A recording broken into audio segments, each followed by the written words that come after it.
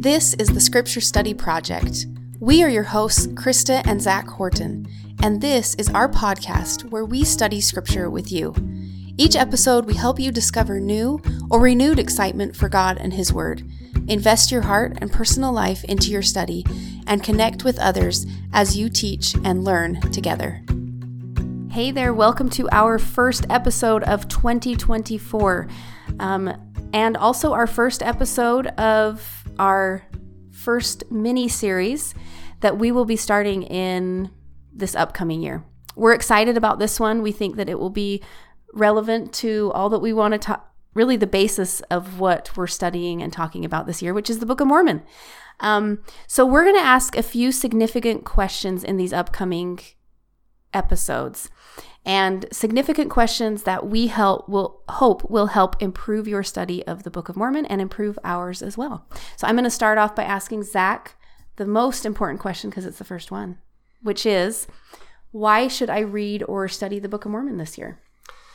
Yeah, so I really like this question because, we were sitting with our kids the other night and talking about this upcoming year of the Book of Mormon.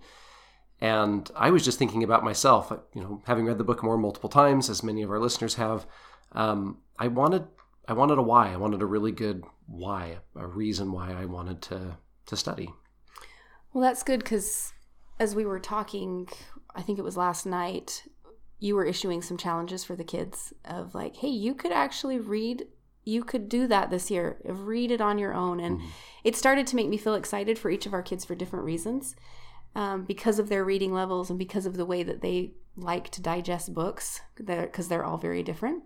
I just thought we need to kind of set them up for what kind of take they want to have as they're reading this year. I can see one of our sons just wanting to read it purely to kind of like read it in 2 days like he does most books, and be like, hey, that story was really cool. I loved it for these reasons. Whereas I think some of the other reading levels and other types of books will feel differently. And I think that's how I am as an adult. Like, I think you're going to come into reading the Book of Mormon this year differently than I will. Yeah. So it's really good for us to not only set up what our plans are, but also why we each are personally. I don't think there's one answer for everyone. Yeah. Well, and if you think about it, I do this when I introduce the Book of Mormon to my students. I point out to them that the Book of Mormon has a thesis, just like any book has a thesis, has a purpose, right? Books have a reason why they were written. I'll often remind them of back when they were in middle school and they would write English papers and they had to put a thesis statement in their introduction, usually the last sentence of their introduction. So I want to read a couple of the thesis statements of the authors of the Book of Mormon, because this is one reason why I think reading the Book of Mormon can be so significant. Because I think the why is more important. I was already getting into our next episode, which is the how. But setting this up for them as why is going to be really the most important thing. Right. Well, and I think we do it wrong, too. Wrong. There's not a right or wrong necessarily to the Book of Mormon, but I think we miss a very significant why when we read the Book of Mormon. So this is 1 Nephi chapter 1, the first chapter, or the introduction of the Book of Mormon. Nephi is the first author that we meet. And right where you would expect a thesis statement to be, at the end of the introduction, the last sentence of chapter 1 says this: "But behold, I, Nephi, will show unto you that the tender mercies of the Lord are over all those whom he has chosen because of their faith, to make them mighty even unto the power of deliverance." So Nephi's purpose, he says, is to show that God is merciful and powerful and saves his children. Then, if you go to Jacob chapter 4, this is the next author in the Book of Mormon. Jacob says, this is verse 4, "For this intent have we written these things, that they may know that we knew of Christ, and we had a hope of his glory many 100 years before his coming." So there's the next author of the Book of Mormon saying essentially the same thing. We're writing this because we want our children, our readers, to know that we knew about Christ. Then, the Words of Mormon. This is there's only one chapter, but Words of Mormon chapter 1. So this is Mormon, the primary author of the Book of Mormon. He's the one that, of course, narrates the middle section from Mosiah until Mormon. And he says, this is verse 4, "And the things which are upon these plates are pleasing unto me because of the prophecies of the coming of Christ." And then jumping to verse 8, "My prayer to God is concerning my brethren, that they may once again come to the knowledge of God, yea, the redemption of Christ, that they may once again be a delightsome people." And then if you go to Mormon, chapter 9, this is the last author of the Book of Mormon, Moroni. Right after Mormon, his father, has passed away, Moroni in chapter 8 tells his listeners that he's seen them, or his readers that he's seen them, seen the modern day. And then he says this is verse 11 in chapter 9. "Behold, I will show unto you a God of miracles, even the God of Abraham, and the God of Isaac, and the God of Jacob. And it is the same God who created the heavens and the earth and all things that in them are." So that's every major author in the Book of Mormon saying essentially the same thing, that they want to show or tell or prove that Christ loves his people and saves them and has power to deliver them.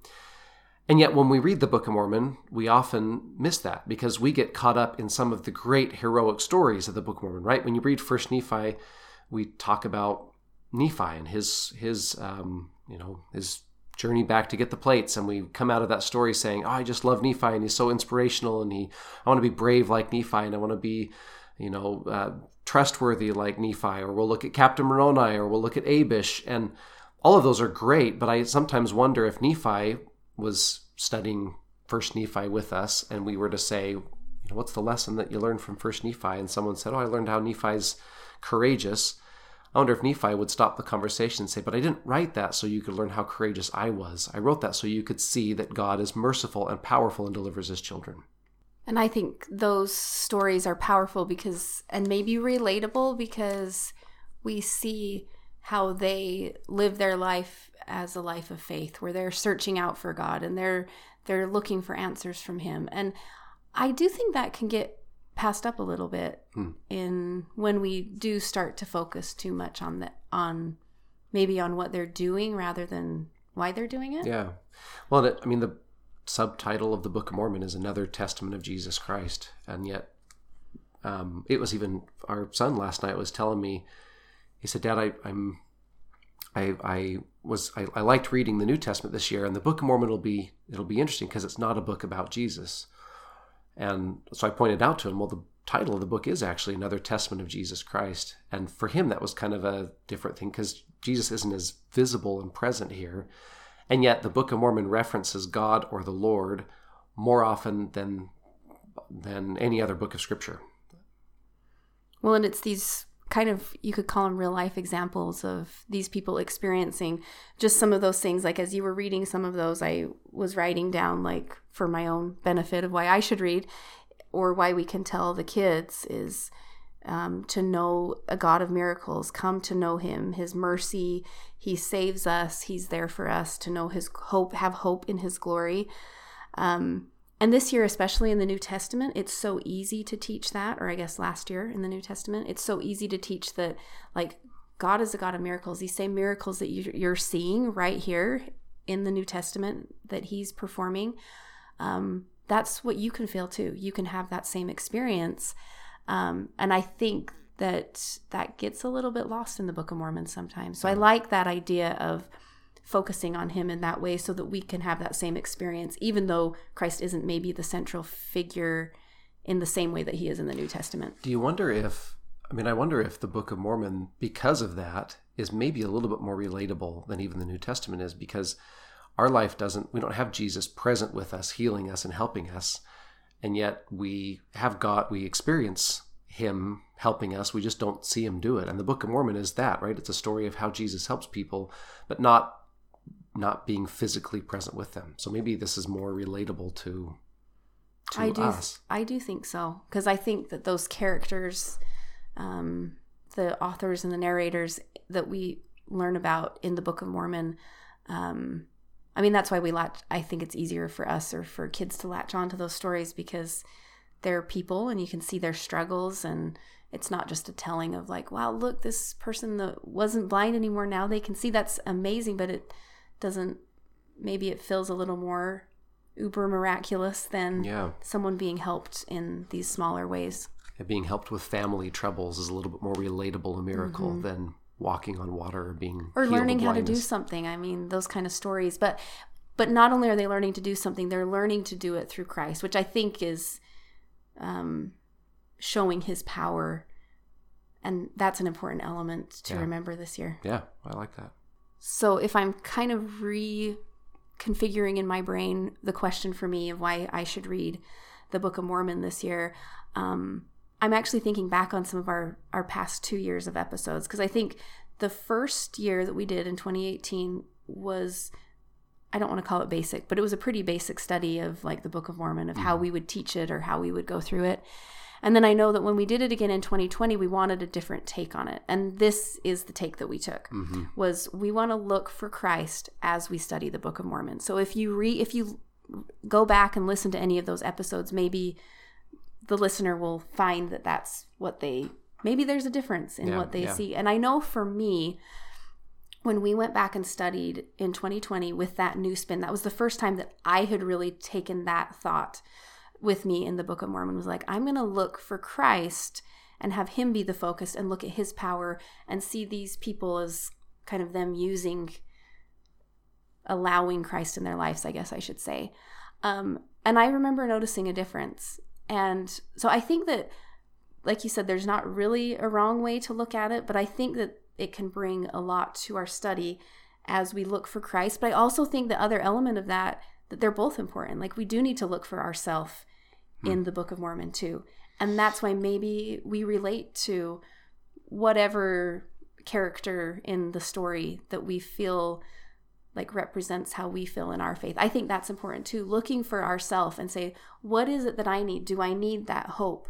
Do I need to come to know him better? Do I need to understand his miracles more? I studied the New Testament last year and I love learning about his miracles, but what does that look like in someone's life? Which I think is kind of cool, because we get that a little more in the Book of Mormon. Well, it's kind of like a personal thesis. So the authors had their thesis, which was to show Christ, but you're talking about, when I come to the book, I can have my own personal thesis that is, I need hope, or I need encouragement, or I need instruction on how to do this.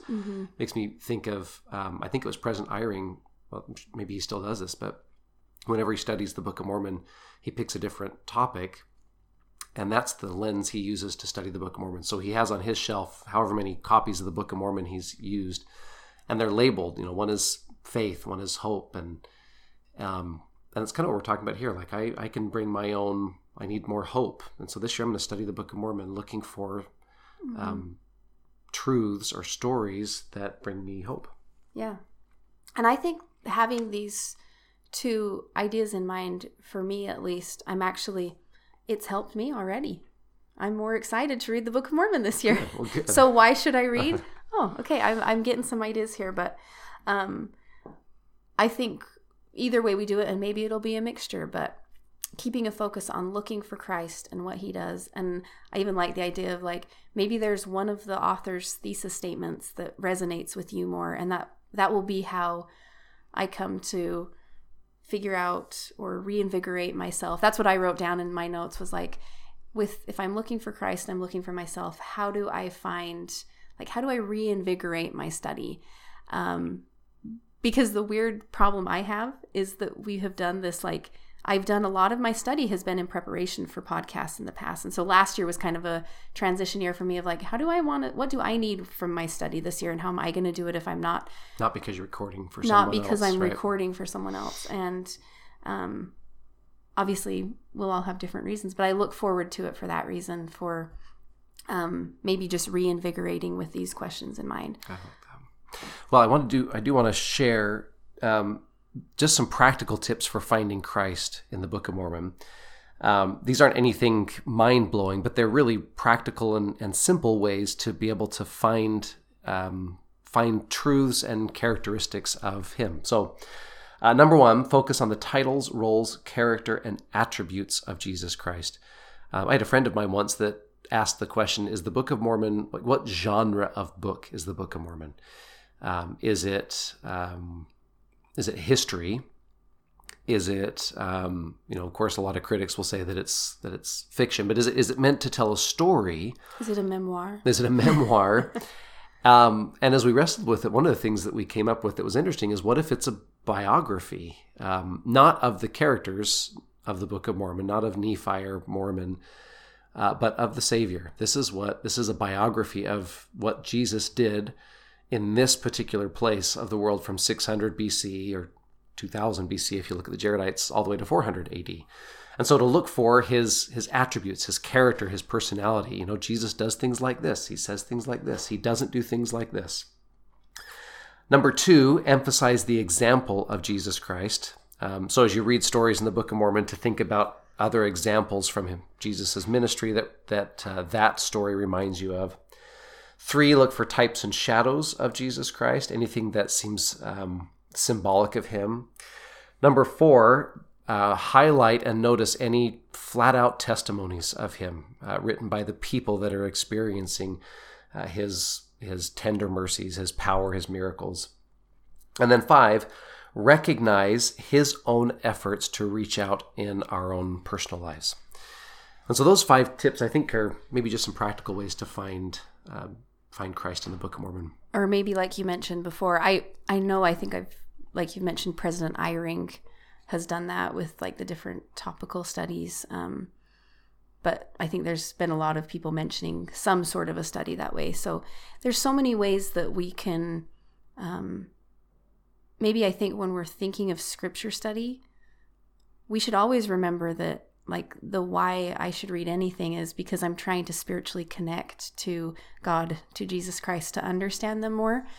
And maybe I'm just saying this for myself, but I'm thinking even just remembering like every time that I sit down or I'm listening because I walk or whatever to the scriptures is like, how can I learn more about Jesus Christ? Because that's what I want to come into my study doing.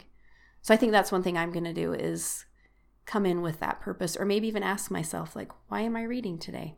It's because I want to learn this, or I want to look for this. That's really good. Well, anything else you have to say? I don't think so. Why should I read the Book of Mormon? We'll be excited to hear what ideas these listeners come up with as well. And we will be back soon with our next question.